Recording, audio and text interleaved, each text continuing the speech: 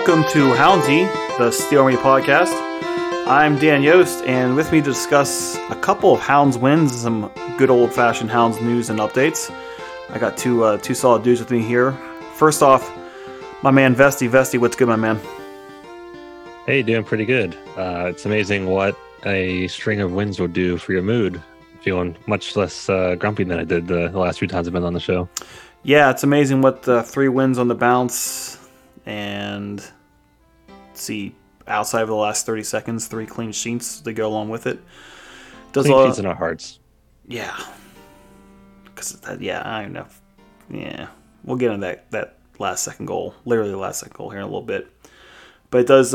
It's amazing how much we attach our personal happiness to the Hounds, even though it's probably not the best way to live your life. But here we are on a Wednesday night recording a podcast about just the Hounds. And also doing that recording with us is Logan. Logan, what's good, my man?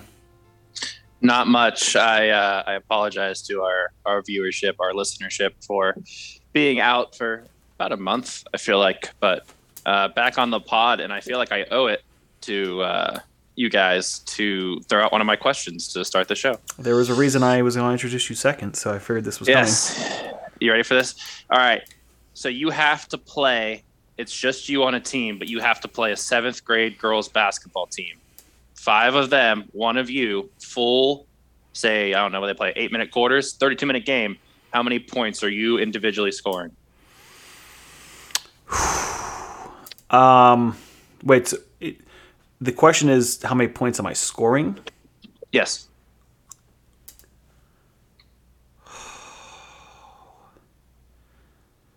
Okay. Here's where I think it gets difficult. Because if you win the opening tip, then you could take it down, and I would assume I'd even be good enough to get a layup against the girls. The problem comes if the girl, because then I was going to say, well, you just don't play defense. You let the girls score because you're just worried about how many points you score. The problem is once the girls score, you have to inbound the ball, and you can't inbound it to anyone else. So either you have to play it off of one of the girls to inbound the ball, but eventually they would get smart enough just to go to the other side of the court, and you have no one to inbound the ball to because you can't do it to yourself. Fair. Yost is beating the riddle, I feel like.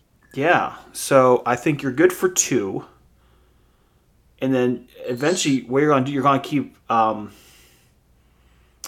an inbounds violation, which is going to turn the ball over, and that's the only way you're going to get the ball back into play is when the girls can inbound it. So you have to box out 4 girls for a rebound. But at this point, yeah, because every time they score, they're going to get the ball back because you can't inbound it. So you're going to need them to either you're going to pick up the rebound or you're going to have to get a turnover somehow. All right. So here's my next question: Are the girls playing to win, or are the girls playing to give up as few points as possible? Are they aware of my situation? They're playing to win. Okay, and there's no shot clock, so they have no incentive to score quickly here. True. If the girls are well coached and they're coached knowing that the objective is just to win and to keep me from scoring as little as possible, and they're going to be smart enough not to do things like let me inbound the ball off of them because there's only one of me. I think you're under 20 points. Oh, easily. I'd say a 10 is a good number. Yeah, I was going to say in the low teens if I was feeling good about it, because you're probably not getting your own rebounds either if you shoot from the outside. Nah, no chance. You're catching a 7th grade elbow to the jaws if you try to come in the paint. Yeah. I you know what? It's in the low teens, I think. All right. That's about where I am.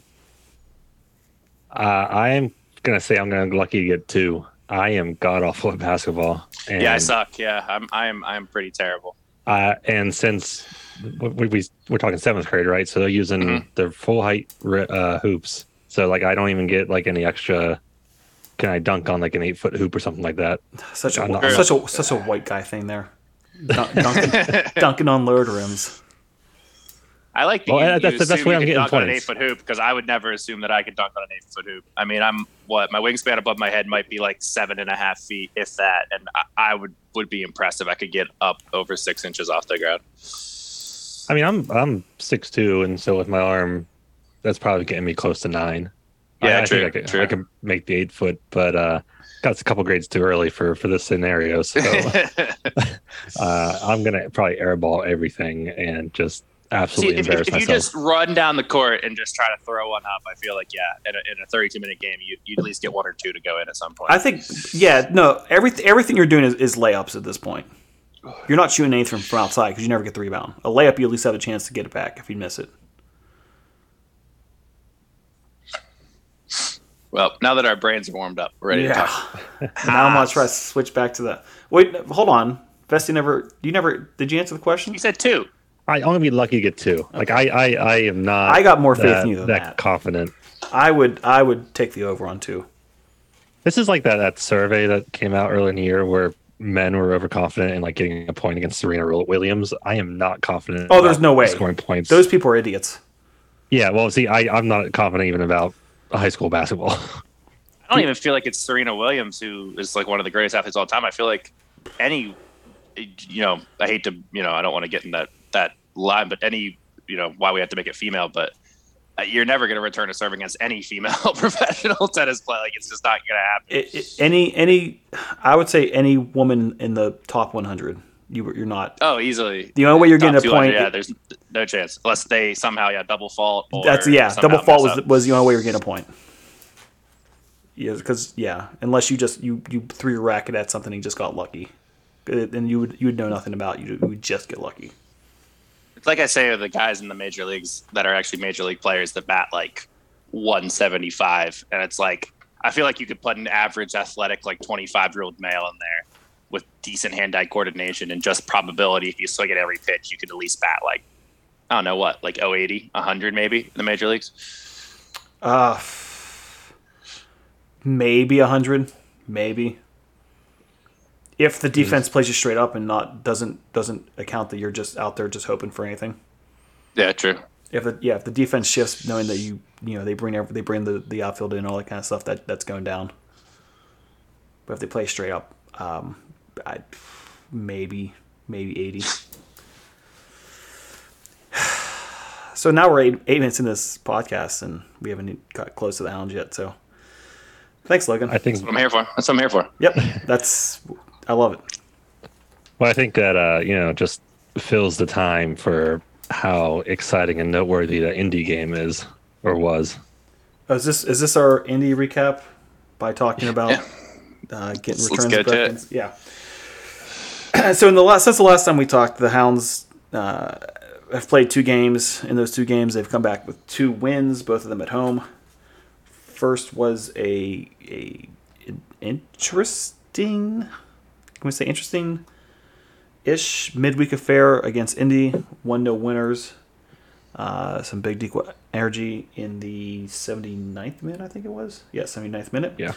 And then the much more exciting 4-1 win over the Miami this past weekend with 3 goals from defenders. And Miami popped one in, as we talked about just a little bit before, popping one in at damn near the last touch of the game to ruin the clean sheet and to make Jamali wait really, really sad. He was really sad about giving up that goal. Sad/mad.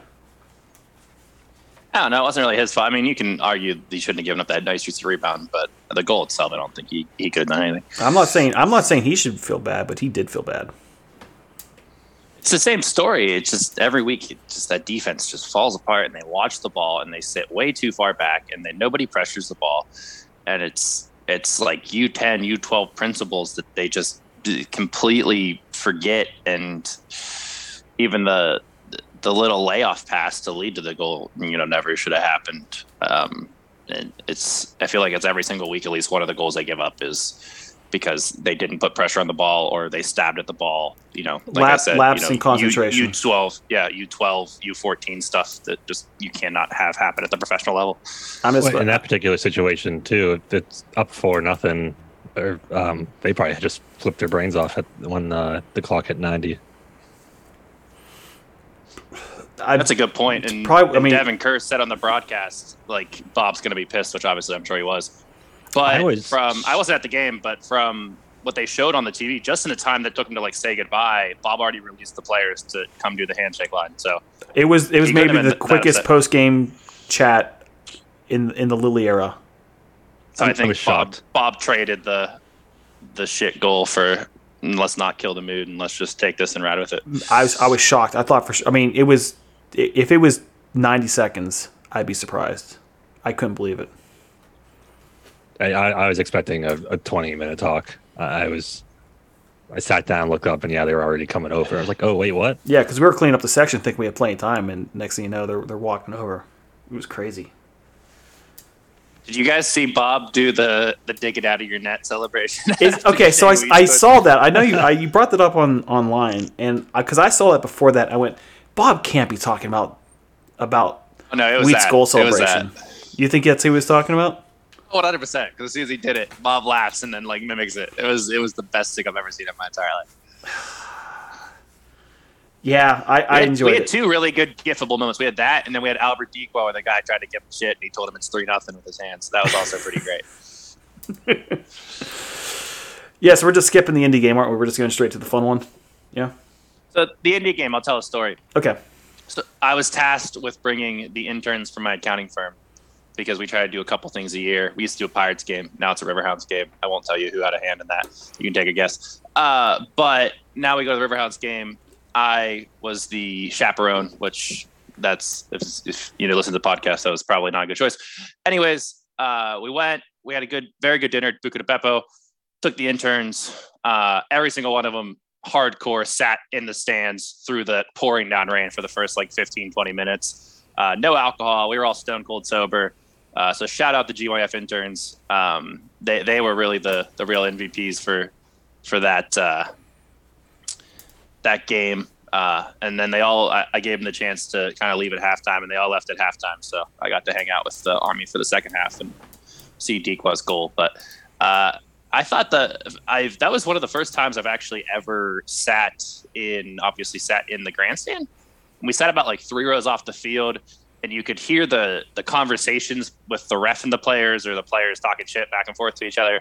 And you can actually hear like the smack of their bodies when they go up for a 50-50 ball. So it was actually a very kind of eye-opening view, because I think nobody will argue that the view from our section is, from a watching the game standpoint, is kind of shit. So it was actually very nice to catch a game from a different angle. But yeah, the game is not going to go down as a instant classic anytime soon, and glad the Hounds got out of there with 3. Yeah, that game was a slog. I watched from home. I really wanted to come down because it was a classic midweek rainy proper football game, but schedule-wise, it wasn't going to be in the cards. But watching it from the couch, it was such a slog of a game. I was convinced in the 60th minute or so that it was going to end 0-0. It's going to be one of those games where a couple shots on net and that's about it. And for 20 of the last 30 minutes, I was looking pretty good with that call. I feel like I'm really happy they won. I feel like the goal was a bit of a desperation. Like, the organized attacks weren't working, and so the ball was bouncing around, and Wheat chested it down. I forget who bounced it over the defense, and then Dequa kind of almost like shoulder level swipe of his boot to get over the keeper. It just so sloppy. But I appreciate it. We needed those 3 points. It was the other results around the league that night went in our favor, especially if we had 3 points. So it was, still happy for the win, but I don't feel like it was a very good win, I guess. It kind of reminds you of Dequa's goal in Loudon in 2020 when we went down there. Kind of slipped him right through the back real quick, and I think it was pretty close, 80th minute. 1-0. Very parallel games. Maybe after the 80th minute, that one. No, to me, that was the goal that game deserved. Kind of ugly, kind of haphazard. From the Paul Child stand in real time, I thought the keeper had a howler and just missed something obvious and easy. It was only when I went back and watched it later that I saw it. But Oh, it was kind of a broken play, but it was intentional by Dikwa to do what he did. Yeah. But yeah, it was an industrial goal for an industrial game. But yeah, I was also convinced that we were that the Hounds were destined for 0-0 in that game. I didn't think they were going to give one up, even the classic shit late goal that the Hounds have been good for lately. I didn't even see that coming. I thought it was going to be 0-0, but it wasn't. It was a win, and a couple of us were talking at the bar because we didn't tailgate. We went to Home Run Harry's before, and a couple of us were talking, and this is my way of transitioning from one game to the next. And the general consensus around the bar was they needed to win that Indy game because Miami was going to be the tougher matchup and the harder game to get through. So if they were going to get points out of anything, they had to get 3 points against Indy because Miami was going to be a draw at best. Obviously, it didn't turn out that way, but what was your mindset going into those two games in 4 days of how it's going to play out, or what was your best case scenario? Vesti?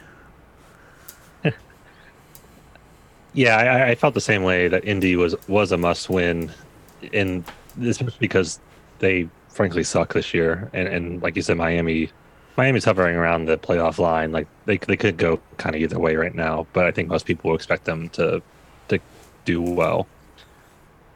And so, we're coming off this long string of bad results, and yeah, we won against Red Bulls too, but it's Red Bulls too, so it's kind of whatever. Even though Indy sucks, they're still like a recognizable team. They're a team you want to get a result against to kind of put a mark on things. So I didn't think it was a must win, but if we would have lost that, I would have been right back to being depressed from the 6-game streak. Once saw the weather though, the rain, and I thought the field looked. Something was rough with the field in that game. I feel like it just played like it was concrete, like the rain pressed Somebody down. lost their. I think it was Dixon. He actually probably could have actually broke towards goal, and he lost his footing and kind of had a bum tire. But yeah, the pitch was not in great shape. Yeah, like the rain pressed down the black pebbles or whatever, and it just seeing the weather, the field not looking good, and then half of. Really, there were only chances in the first 15 minutes, and then that was it for the rest of the game. At that point, I was like, all right, it's going to be a draw. It's not the worst thing in the world, but at least it's not a loss. Logan, what was your... The Hounds the Hounds really own Indy in Highmark Stadium. Their only win, I think, in franchise history for Indy is I don't know, can I call it illegitimate? It was the first COVID game, and it was a Tuesday night at 5 o'clock. They put on ESPN proper, I think. That's the one game. Where the Pasher, that's where the one went in. As I take a drink. Pasher scored. Yeah, exactly. Pasher scored, and then the 95th on that howitzer. But I'll call it illegitimate because it should have been 1-1, and also the ball should have been 1-1, and someone should have fouled Pasher 40 yards from. Yeah, from someone goal. should have taken a card exactly. Yep. But it's the only game they've won in Highmark, so. The goddamn Ghost of Pasher came up on the broadcast again. You can't escape that guy. Hasn't been in the league for 2 years. I think Devin Kerr does it on purpose. I think he definitely does it on purpose. I was on they're on their podcast at the time we talked about. So him and Watts know to bring it up.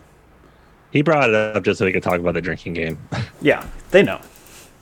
And one note I'll make about Devin Kerr as we transition into the Miami game, because Vesti and Yost, I think you both were at the game, right? Yeah, Miami. Yeah. I was watching it at home. And from the 75th minute to the 87th minute, Devin Kerr went on this weird rant about how he takes discipline and how he took it throughout his career, and it kind of came off as he has a spank fetish. It was this really weird 12 minutes of my life where he said he enjoyed being yelled at.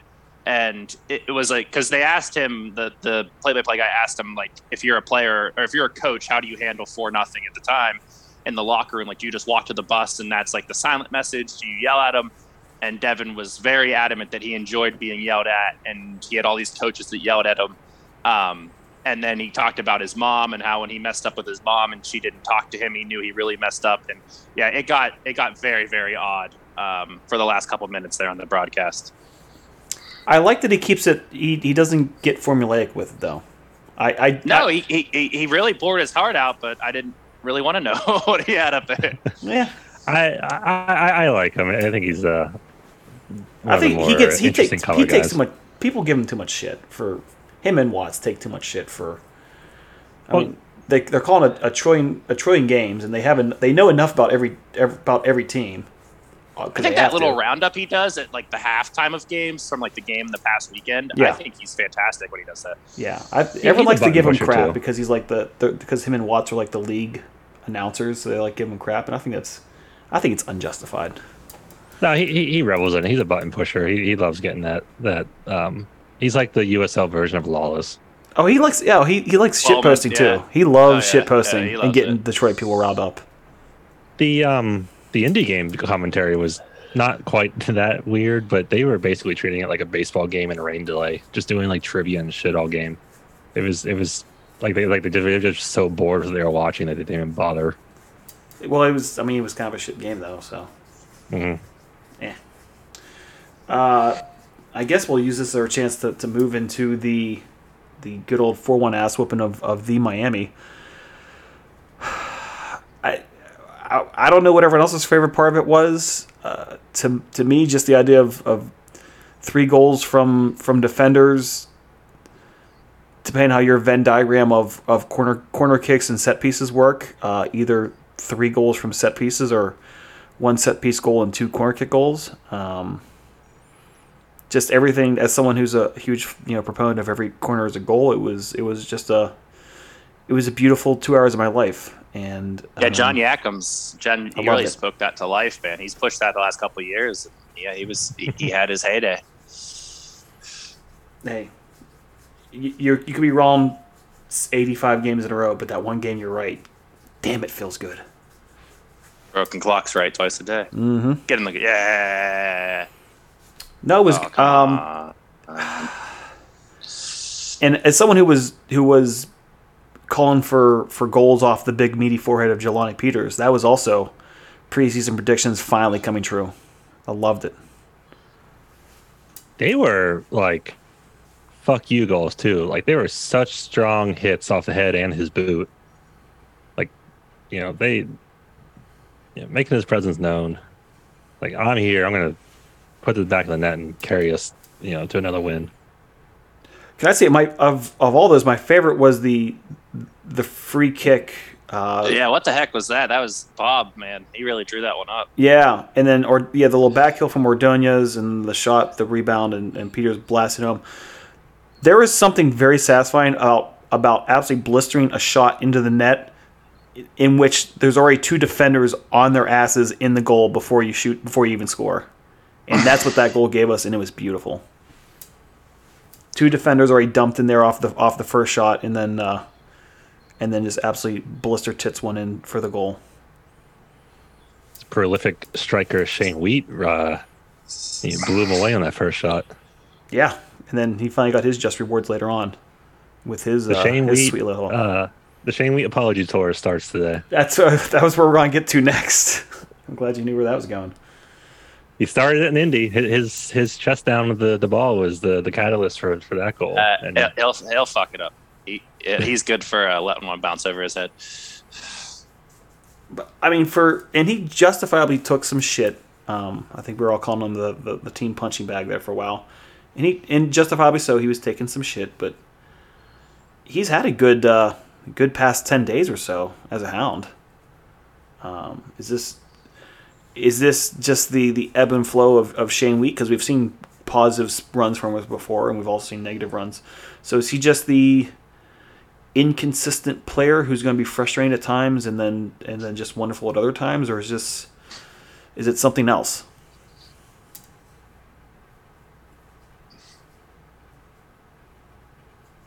I mean, I guess remains to be seen. Every dog has their day. I don't think but as a defender, I don't think he's ever. I think when he made team of the week in Memphis week 1, but he's never had a defensive performance where I've been like, Shane Wheat played well tonight. It's every time we talk about Shane Wheat, it's because it's on the other side of the field. How he transitions the ball up and yeah, it has a nice little hit. Maybe he would be better like a holding midfielder rather than a defenseman, but yeah.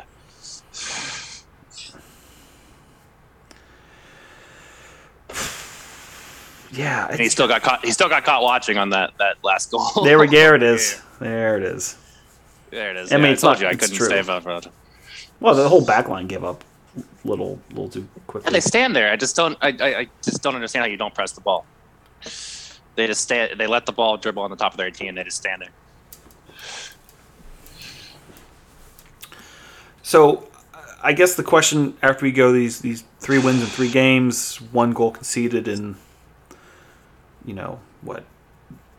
265 minutes and 30 seconds or something like that. We'll just make it.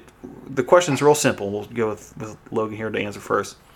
Are the Hounds back? Yes or no? They never left. I like that answer. Although if you would confiscate my phone and look at text messages to some of my close friends that appease me and text me about the Hounds after the Tampa game, I may have had a different opinion. But as of right now, the Hounds never left. They're back. They're not back. They're better than ever. I don't think that's a sincere answer, and I don't agree with it, but we'll let it go. Vesty, Hounds back, yes or no? I will take Logan's they never left, but caveat that with they never left at home. It remains to be seen what they're going to do on the road. Yeah, I agree. And that's what I'm worried about for this weekend. I don't want to jump ahead with that game, but I think we're at a good point to naturally segue into that for the pod. Honestly. Oh, we were doing news first. Well, if we are going to segue into it, I do just want to give a shout out to Toby Sims on the Miami game. I thought he looked real good. Dude can ball. Yeah, getting more playtime lately. So glad to see that. That first goal was fantastic. Second goal too, the ball he played in. Well, let's bring that question because I have my thought. And I think I might be on the minority on this thought. Was Sims's shot / assist, was that going to go in without Russell Cicerone again on it, or would it maybe? But you could not risk. I'm not going. Yes or no? No maybes. Was that game scored? I'll just say no because I think Cicerone has to tap that in. You can't just let that go. We're not out here to give individual guys goals. We're here to score goals. So I think you had to tap it in. So I'm going to say no. Vesty, was that a poached goal or was it necessary? I thought it was poached at the time, but I think it was necessary. There was a defender right there that I think he would have got to it if it wasn't tapped in by what's his face? Cicerone. Cicerone. He loves the pizza. He loves the pasta. You could say that the lad's fucking magic. I tell you what, in the stands that they're celebrating the goal, he was looking up into the crowd in kind of like a let's go sort of look on his face, and swear to God, we locked eyes, fist bumped each other, and it was the closest to greatness I've ever been. Yes, he's probably looking for Storino. He and Storino have that, that energy, the little Italian energy. Yeah, the Italian energy. Yeah. Well, how about the Scottish dudes there on the indie game? There was a Scottish and a British guy at the Tampa game. So I don't know where we got this contingent of the British Isles, but I fucking love it. It's fantastic. They bring fantastic energy. The British guy, the Scottish guy that came to the Tampa game were cool as hell. So yeah, I'm down. There's a surprising number of expats in the Pittsburgh area. Apparently, they all end up at the Hounds game at some point. Yeah, as long as they keep showing up, more of that, because then they bring whatever chance that they know, and then we get hot on them, and we remember maybe a third of the ones they bust out, and hopefully keep that. I mean, we busted out something that they used on the indie game. We busted out for the Miami game. Oh, it was the Alex Dixon. Yeah, Starman waiting in the sky. His name is Alex Dixon, and he's fucking dynamite. That was a good one. I like that one. And when the Scottish and the British guy came to the Tampa game, they showed up at like 3:45 to the tailgate and drank beers with us until 10 o'clock at night. But they were in the parking lot beforehand.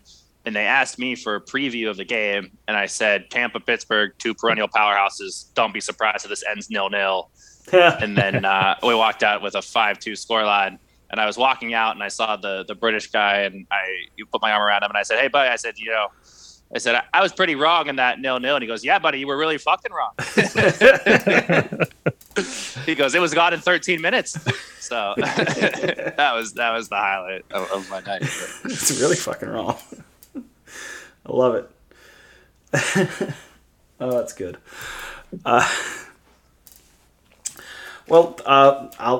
Let's decide now. Do we want to go into Hounds news, or we just want to take it straight into New Mexico first, and then save the news for later? Let's do New Mexico, and then we'll round her out with the news. Okay, let's do that. So the next game up for the Hounds is this Saturday, a 9 p.m. start here on the East Coast, because they're playing out in Albuquerque. Hounds versus After Dark. Yeah, a little Hounds After Dark action. Finally, New Mexico, stat-wise, is running very similar to the Hounds in terms of possession numbers and attacking numbers, XG for, XG conceded, looking very, very similar. And their position on the table is very similar. The Hounds are New Mexico is playing right now. They're scoreless with Tulsa, who we're going to be playing 2 weeks from now. But at the live table on this Wednesday night, New Mexico sits 5th place in the West on 31 points on 18 games played. Again, that 18th game is right now. Hounds on 19 games, 33 points in 4th place in the East. Again, Hounds are scored 32 goals over those 19 games. New Mexico's scored a lot less, but they've conceded a lot less, scoring 26, conceded 14 over their 17-plus games, we can say now. And for people who have not watched much of New Mexico, the Hounds are going back to another baseball stadium, the home of the Albuquerque Isotopes. The Lab, as they like to call it, is where New Mexico plays. And in terms of former Hounds, kind of a big one on the opposition. Nico Brett kind of leading the line for New Mexico right now. Vesti, we'll start with you. What are your kind of top line items for this game against New Mexico? Well, being a Western Conference team, I don't really have a lot because I don't watch them. I just kind of know them tangentially through the league zeitgeist. That when they first came in the league, they were a crazy high scoring, also giving up a lot of goals team. Like, it was always crazy score lines coming out of there. They seemed like they were really fun. They seemed like they're generally like a top team in the West. Good fan base. They have probably some of the best style in the USL as far as like kits and branding and all that stuff. So I don't really have nothing specific I'm looking for. No real expectations. Just looking forward to playing a good Western Conference team. Hopefully getting a result. But as I alluded to earlier, being on the road, a little nervous about how this is going to go. Good shout in the crowd. This might be the biggest crowd that the Hounds will play in front of this year. New Mexico, generally, depending on things, usually first or second in the league in attendance on a weekly basis. So probably well over 10,000 will be there. Probably a good chance it might be close to 13,000. Yeah, if I can find the thing real quick. I think they're averaging around 10. Yeah, they're averaging 5 digits, but they get some games where they're up over that pretty well. Logan, what are your kind of top of the line thoughts as the Hounds travel to New Mexico? I think a win could be very, very big. Haven't fared that great against Western Conference teams past couple of years when they started the interleague play. So be nice to get a win, but just harp on everything you guys said. Huge crowd. See how much of an impact Nico has on the game. Obviously, we saw him for 2 years. Man has the ability to really change a game by himself. So with our defense kind of unsteady, maybe kind of turns your stomach a little bit. Because, like I said, he can really turn a game on its head by himself pretty easily. So contain him, and we'll deal with the rest. Hopefully, we saw the offense start to come alive a little bit. Hopefully that starts to click. Interested. I don't want to spoil our next segment, but see if maybe we can get the Hounds' new player in the 18. Love to see him in the mix. So. Vesti, have you looked up whatever number you're trying to find there? It's outdated, but they're somewhere around a 10,000 average. Their first season was 12, with Sacramento kind of dropping off a bit after MLS exploded. New Mexico's leading the league in attendance at the moment, so probably kind of surprising that Louisville's not doing that. But I just saw some online about excuses why Louisville's not pulling the numbers that everyone thought they'd pull right now. Yeah, they are not really justifying the large stadium, as far as I've been able to see for Louisville. That's a shame. But that's a whole other conversation. Yeah, we'll save that. Another thing to keep in mind, and this will be very important when we get to the ass end of the season, because there's a lot of Western Conference teams at the end. But if you go down the list of tiebreakers, at some point you get this year there's head to head that will be interesting to come into play, and then you're looking at wins and goal differential and stuff. But as you work your way down the line, it is your record against teams in your conference. So it basically throws out the cross-conference games. So in a certain sense, these cross-conference games mean just a little less than the ones in your conference. If you're working your way down that tiebreaker, I wouldn't suspect that Bob would consider that in terms of what kind of line he puts out or trying to rest guys. But just something to keep in mind as we weave our way through this season, especially with the Hounds splitting the 2 games with Detroit, which would be the first tiebreaker. So that's going to be a wash. Then it's going to go to wins, and they're going to one win off of each other. So these Western games and the record in the Western games compared to your in conference record could end up meaning something as we work our way to the end of the season. And again, the Hounds have a lot of those Western games at the end of the year. So that part of the tiebreaker might be set for the Hounds with 3 weeks left to play, really.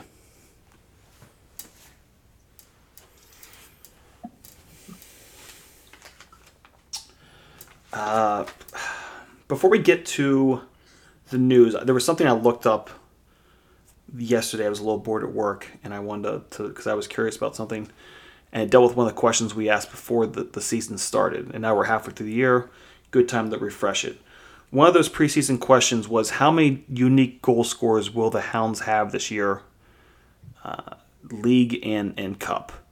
And I doubt you guys have that number in front of you, so I will ask each of you, how many different players do you think, how many different Hounds have scored this year?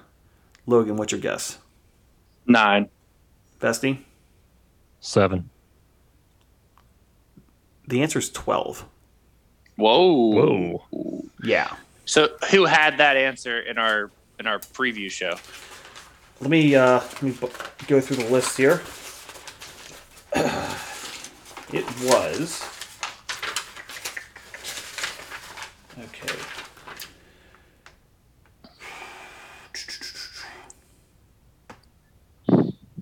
Oh, where are you at here? Yeah. We are nothing but a organized podcast. Yes. Oh, here we go. Okay, question 15.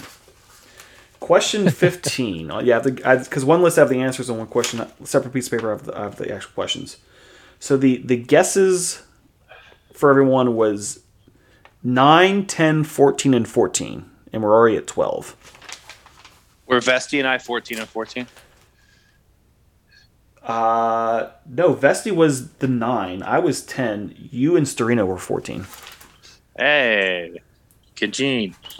I was real gung-ho, but I was pretty confident it was just going to be a small number racking them up.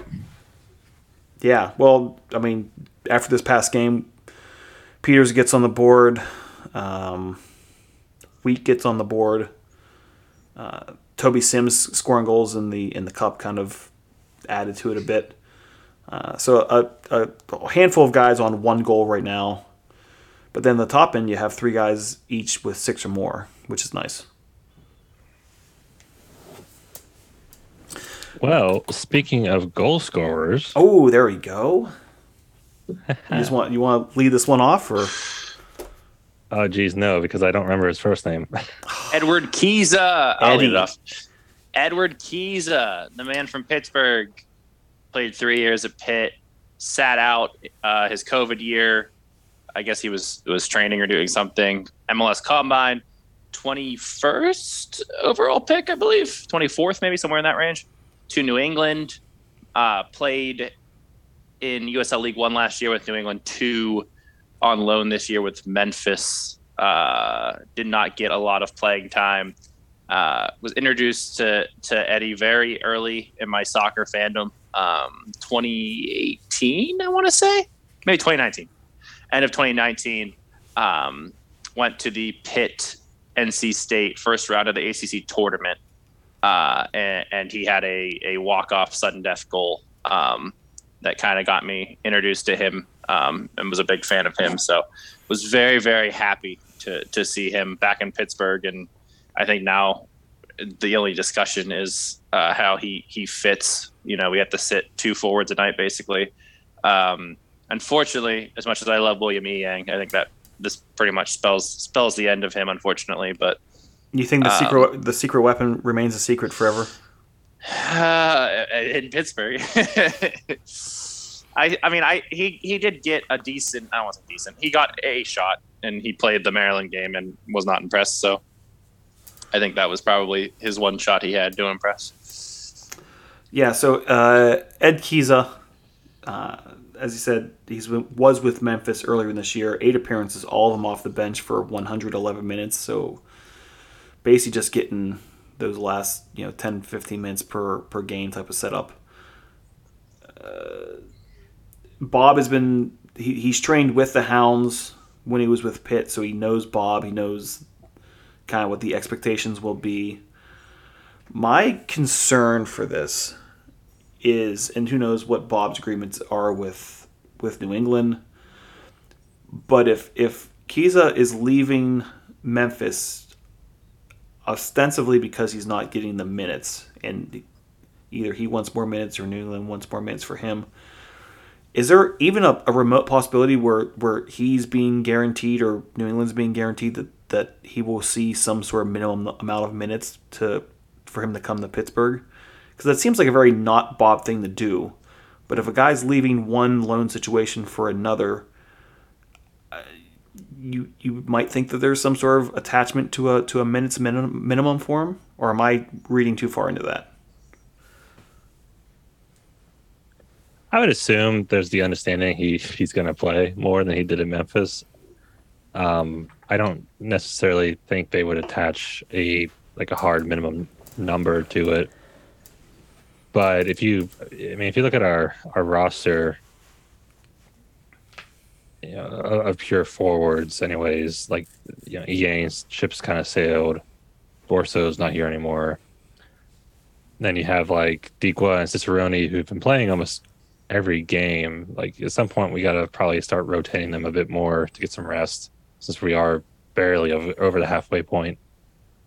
So, and then Kelly's minutes been kind of down lately anyways. But it seems like Kelly and Deke are splitting one position on the field. One comes off for the other at this point. All right, then he splits with Cicerone, and Cicerone gets the rest and is not playing 80 plus minutes for the last 8 games or whatever. So I don't think with how much Bob rotates, and of course with having 5 subs these days, I don't think it's as big of a deal to give him minutes. And clearly with that scoring drought we had for a while, who knows how long the talks have been going on to get him here. Bob probably thinks we need something to get some more goals going. Logan, do you think there's a chance that Bob gets away from the one guy up top, and now that he has Dequa, Dane, Kiza, Ian, Russell.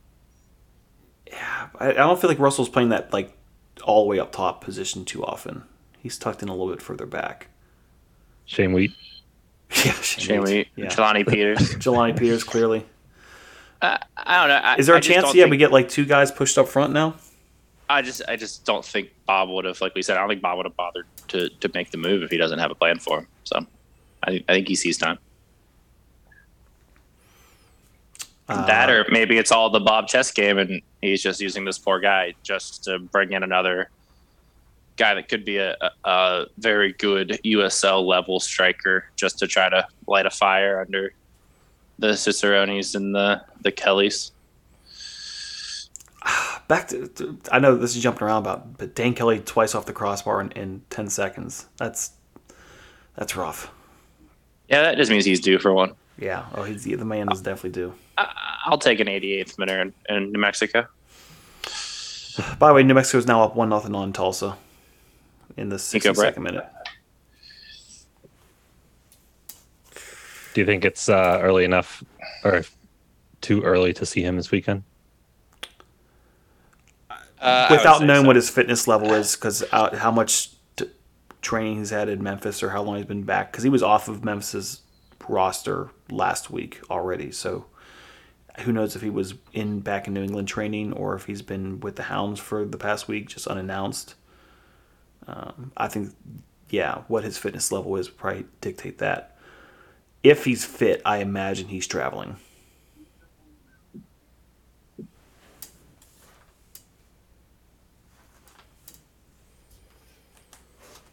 But we will have to see, and how he gets inserted into the squad, I think, could be really interesting. Again, I'm holding out some thought that Bob might go two guys up top, because if he doesn't now, you've got him, Dequa, and Dane basically fighting for one spot. You know, or one of those guys gets pushed back into like an attacking midfield type setup, or more of a 10.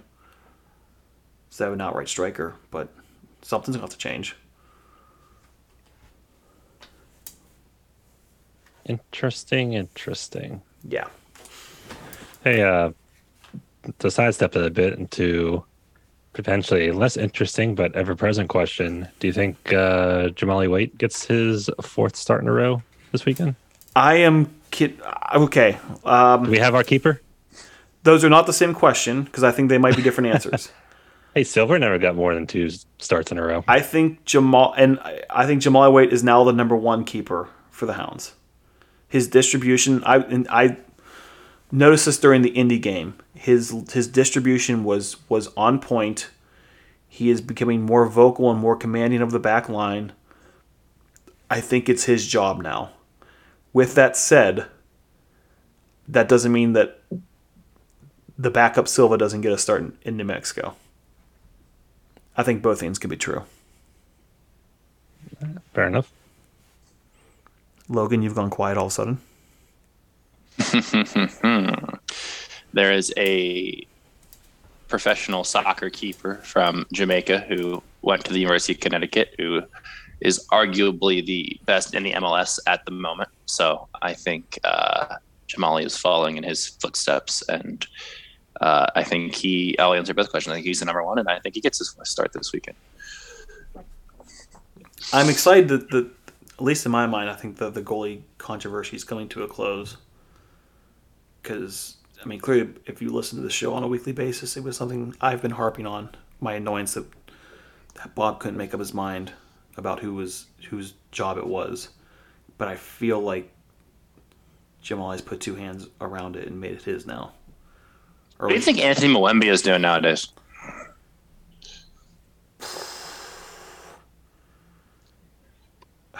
Selling insurance? Yeah, that's what I was gonna say. Yeah. I feel bad, man. He was a nice guy. I wish he had a chance, man. We've had all these like third string goalies back in the day that we probably could kind of use right now. Bob don't give a fuck about goalies, man. Nah, man. He just don't. You'll get signed a week before the season, and you'll like it. And then you'll get shipped out if need be. Bench. You'll get benched 2 weeks later. And we will not overpay for you, so you can go to Sacramento or wherever.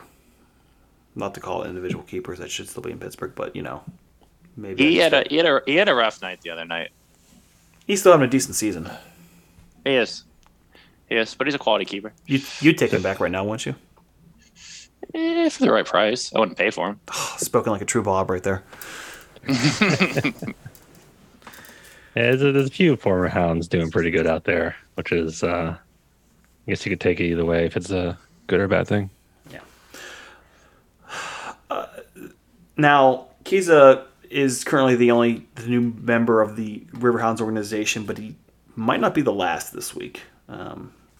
Scuttlebutt going around the interwebs that the Hounds' new president has been lined up and could be announced soon. I don't think we're at liberty to say a name at all. What I would we'll keep it under wraps. What I would encourage people to do is just look on Twitter and find out who all your favorite local Pittsburgh-based soccer people have suddenly started following, and that person was starting to follow a bunch of Pittsburgh-based soccer accounts on Twitter, and that might lead you to an answer. On mobile, Twitter shows who you follow chronologically, so it's pretty easy to figure out if you know the right accounts to look at. But if it's who we think he is, or she, we'll talk about this or she. True, we can't roll out. It's a great hire, so we'll get into that more if and when the hire is announced. Yes, but we have a beat, and we are happy with the direction that the search is going. I think we can say. And this goes beyond just the present. If you're ever curious about soon-to-be hires or new players coming to the Hounds in the off-season, a great way is just to see who starts following whom on Twitter all of a sudden over like a string of accounts. It gives it away more often than not. And that you're Preston Kilwine's dad, and then you're just a troll. That's how we found out about him, though. His dad started following us 2 weeks out or something like that. Yeah. So Twitter followers is the inside baseball to figure out who's going where in the USL. Yeah, if it is who we're pretty sure it is, basically go back to that episode where we talked about Vic leaving and all of our wish list, and this person seems to have hit everything we wanted. So I think we'll all be happy whenever they finally get around to actually announcing it. Yeah, but we'll have that full conversation when the hire is actually announced. Elsewhere in USL land, another hot rumor is that we are now getting into the expansion chat part of the season where cities and villages start getting announced as future homes for USL Championship or USL League One. They've already announced Santa Barbara for League One the other day. There was another announcement. We're recording Wednesday night, but there's another announcement scheduled for Thursday. There's a couple different places that might be. It could be, Knoxville's being announced as a potential move up from League 2 to League 1. But that's not totally interesting for us as a championship team. But what is interesting on a championship side is there is a hot take or the hot word around lower league Twitter is that New Orleans is joining the league, and it's just a matter of question of when they announce it, not if they announce it. So assuming that New Orleans is joining the championship sometime in the next 2 to 3 seasons, what's your first thoughts about it, Logan? We'll start with you. Great addition. Very fun away day. Obviously passionate fan base down there. Was one of those kind of no-brainer markets that has never been tapped.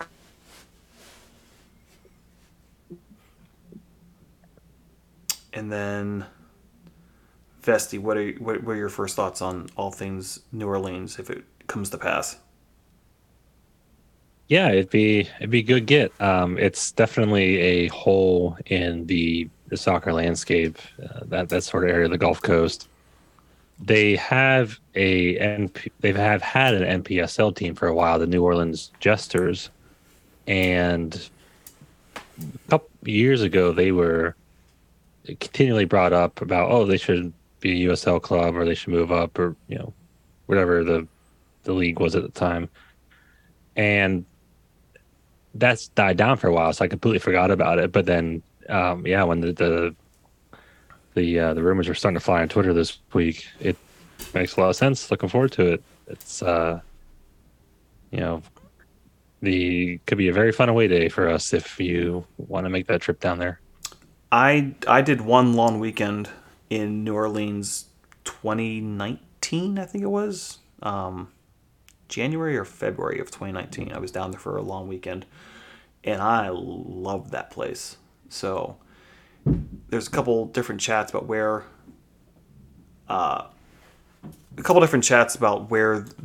what stadium they might use or where in town they might be. But I mean, if they're anywhere in the heart of the city whatsoever, that's gonna make for a hell of an away day. And assuming it's a weekend, I can make it work. I will be for that first Hounds at New Orleans game for sure.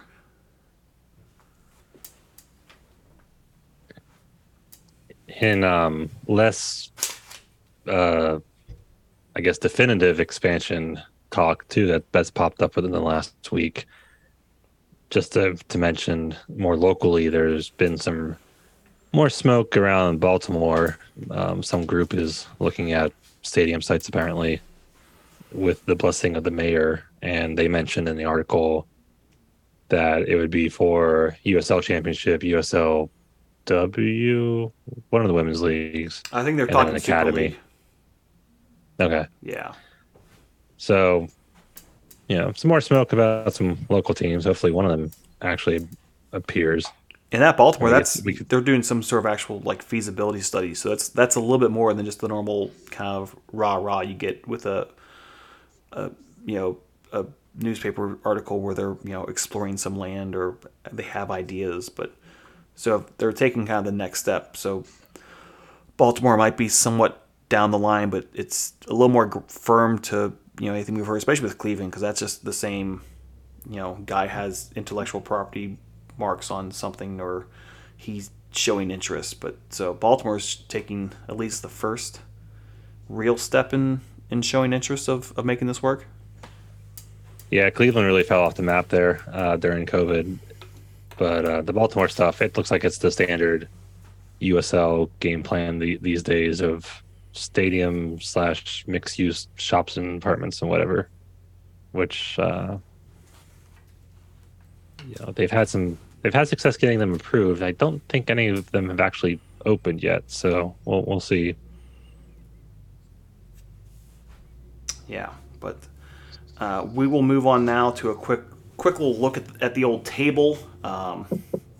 Updated now because Tulsa's now scored against New Mexico in the 70th minute own goal. So Tulsa and New Mexico are level right now. But looking at the table in the East right now, it's Louisville City, Memphis, Tampa, the beloved, Detroit, Birmingham, and then Miami rounds out the top 7. Then you draw your red line, and then you have Tulsa and Indy, and then a bit of a drop off to Hartford and the 2 teams in Charleston. So, my question to everyone now: the Hounds are at this point 6 points from first place and 10 points from the drop out of the playoffs. Is everyone comfortable with the Hounds are, after this little 6-game skid and 3-game rebound, is everyone fairly convinced that the Hounds are in the top 7 come the end of the season? 100%. 100%. Okay. So then I think the more important or the more real question. Wait, did Vest United do that at the same time, or was that an echo on my end? No. You both said yes at the same time. Oh, probably Jesus. the closest to jinxing we can do on a Zoom call. Yeah. Wow. That was so impressive. The next question, and that's the correct answer because they're not dropping out because Bob doesn't miss the playoffs. So my question, the more important question, your playoff teams right now: Louisville, Memphis, Tampa, Hounds, Detroit, Birmingham, Are those the 7 teams in the playoffs come late October? Basically, the only two teams that have a shot right now to usurp is Tulsa and Indy. Can one of those? Indy's gonna continue to slide. Tulsa's not very good. No, I think what you see is what you get right now. Those are the top 7 teams. I agree. I think Tulsa's too much of a mixed bag to get over the line. And I mean, if you look at the results from Saturday, everybody above the playoff line won. So it seems like this whole group's just kind of run away with it, and then it'll just be a matter of how this top 7 sorts out. Tulsa I find interesting because Sam Dorr's come in as the new president, kicked the coach to the curb, traded a solid starter to Indy in exchange for a backup keeper. Really weird move on his part. He's now hinting online that he has some new signings come in. So I feel like they've taken some major steps back in terms of roster construction, but who knows who they bring in the next couple days or so. But at this point, they're running out. Right now, drawed even with New Mexico, they're 4 points out of the playoffs with an extra game played over Miami. I agree that Indy's out unless things really turn around, and they've shown no real propensity to do that. And if anyone's watching kind of the scuttlebutt on Twitter, Indy's a bit of a tire fire on and off the field, so couldn't happen to a better group of people, if I may say so. So I think if there's anyone that could do it, it's Tulsa. They have an outside shot. Miami, again, they just picked up a win over tonight. They beat Charleston. I would say not a big deal, but clearly the Hounds going to do that, so kind of a big deal. And then Birmingham is scuttling a little bit, and then it's Detroit and us kind of tied in that 4 or 5 spot. So at the best, one team, Tulsa, flips either Miami or Birmingham out of the spot, but I think that's even also unlikely.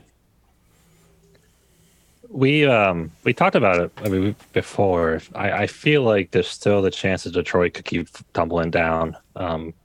They are starting to struggle a bit compared to their first quarter of the season. And the thing with Detroit, they still have to play Tampa twice and Louisville twice. Yeah, so I mean, they have built up a cushion, and it might be enough. But I could still see them tumbling the second half of the season. The second half of their schedule is much more difficult than the first half, for sure. Yeah, so. And if you did a strength of schedule going here on out, I wouldn't be shocked if Detroit's was the most difficult of the playoff teams left. Yeah, and their keeper's really carrying them. So that's they've always been kind of like one injury away from really tumbling because they just don't have a deep roster. So any of the top 7 are going to fall out. I actually think it might be them still, with maybe Miami as my second choice. But I hate that they have the hardest schedule going in, because that's going to give the fans we have the league hates us. We have the hardest schedule. They did it on purpose. Oh, they're kind of they have their, no matter what, they're either Nice All Stars, us against the world. Can't believe this is happening. We're punching above our weight, which would immediately turn into a big conspiracy against us at the same time. So whatever. It's a conspiracy against Detroit, but also obviously we would put Detroit on ESPN because we're the big draw. So of course there would be a conspiracy against the big draw because that's how leagues work, right? And we talked earlier about Devin Kerr being a button pusher. He's constantly getting in it with Detroit fans on Twitter because he's been saying the obvious, you guys are kind of average, your keeper's carrying you, blah blah blah, and then they get so defensive about it. But they know it's true too. That's why because if they get bounced in the playoffs, they'll make the exact same excuses everyone else is making, that everyone was pointing out now. They'll point the same things out. But oh well. I mean, I would not complain if Detroit fell out at all. That'd be pretty sweet. I've already kind of accepted that Pittsburgh Detroit that was not and June 4th was not the last 2022 Pittsburgh Detroit game. As long as the game's played in Pittsburgh. Yeah, as long as they're below us in the standings. Yeah. So we'll wrap this bad boy up with a couple Steel Army notes. For everyone involved Hey. with Pride Raiser, first off, thank you.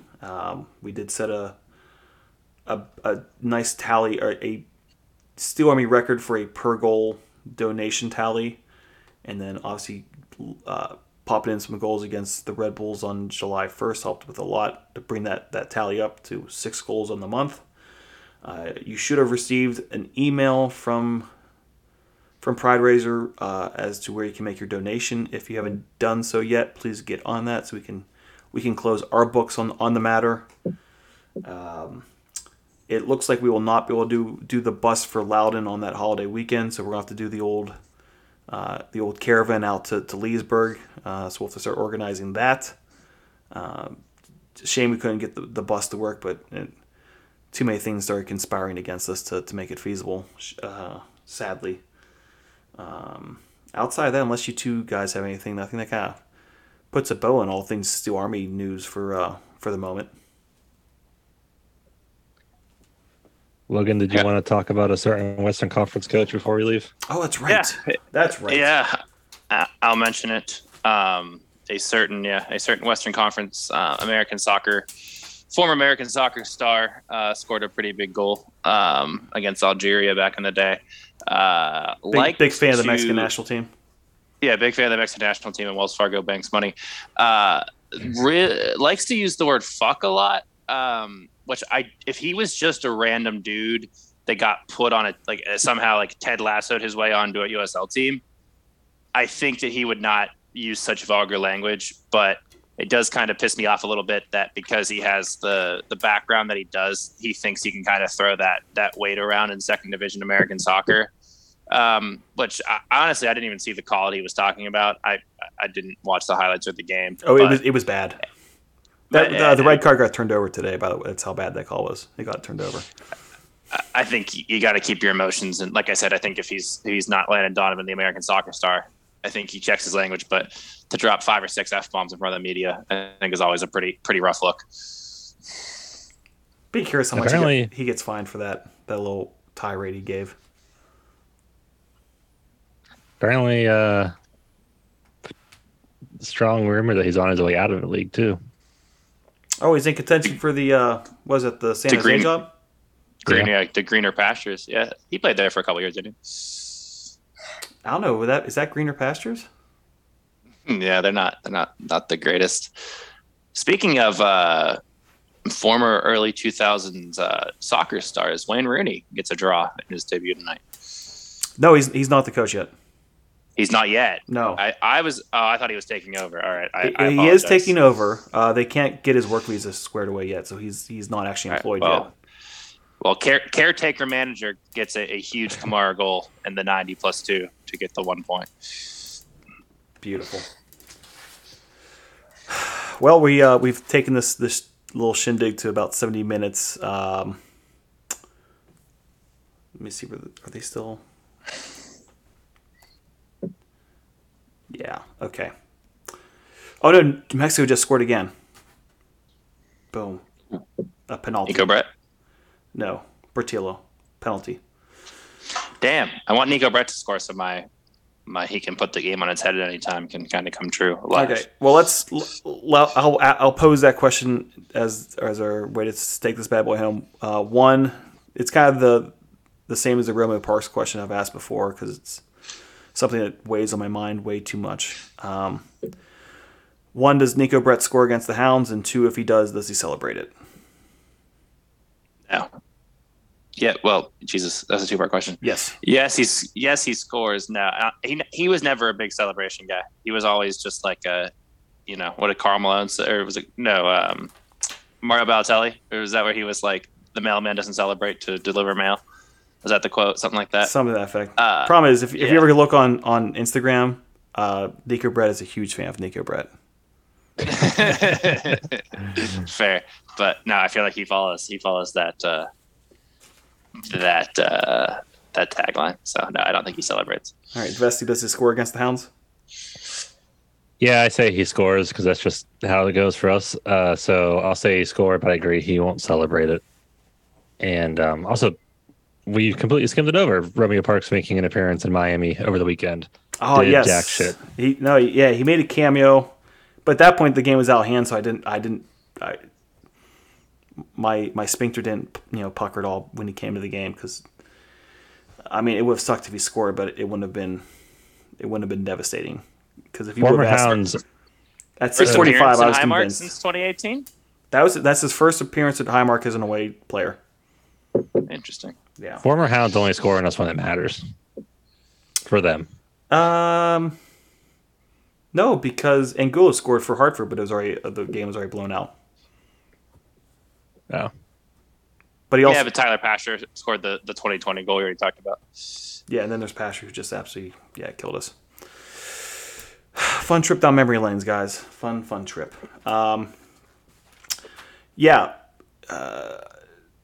Again, reminder: the New Mexico game is at 9 p.m. Little Hounds After Dark. I would suggest if you don't have anything going on, get down to Bulldog, take over the bar for a nice Saturday night match. If you have the ability for the outdoor screen set in your backyard, do that. Enjoy some outdoor Hounds viewing. I think the last time we did that was when they played in Phoenix, pre-Phoenix Rising days. 2 clubs ago. Yeah, 2 clubs ago. I mean, that was a good time. So if you have the chance to do that, definitely try to do that. Guys, any last words before we take this bad boy home? Nope. None for me. Beautiful. We'd like to thank the Beautiful Game Network for providing the online hosting for Houndsy. Check out the wealth of soccer content being produced weekly at bgn.fm. The Houndsy theme music was composed and performed by Rocketman and the Space Babies. Check them out at facebook.com/spacebabieспgh. On his side, our good man who actually did the composing, Matt Needles, another Steel Army member. His band, the Argonauts, had an album release party this past Saturday at Mr. Small's. Sounds like it went really well. Obviously, there was a little conflict with the Hounds game, so I couldn't get down there, but good ups to him for what sounded like a pretty successful night at Mr. Small's. This show is produced by Joe Majorak. Email the show at steelarmypgh@gmail.com and put podcast in the subject line. All complaints about the show can be sent to nick.noble@mail.wvu.edu. On behalf of Logan and Vesti, I'm Dan Yost. Thank you for listening, and we'll be back again soon.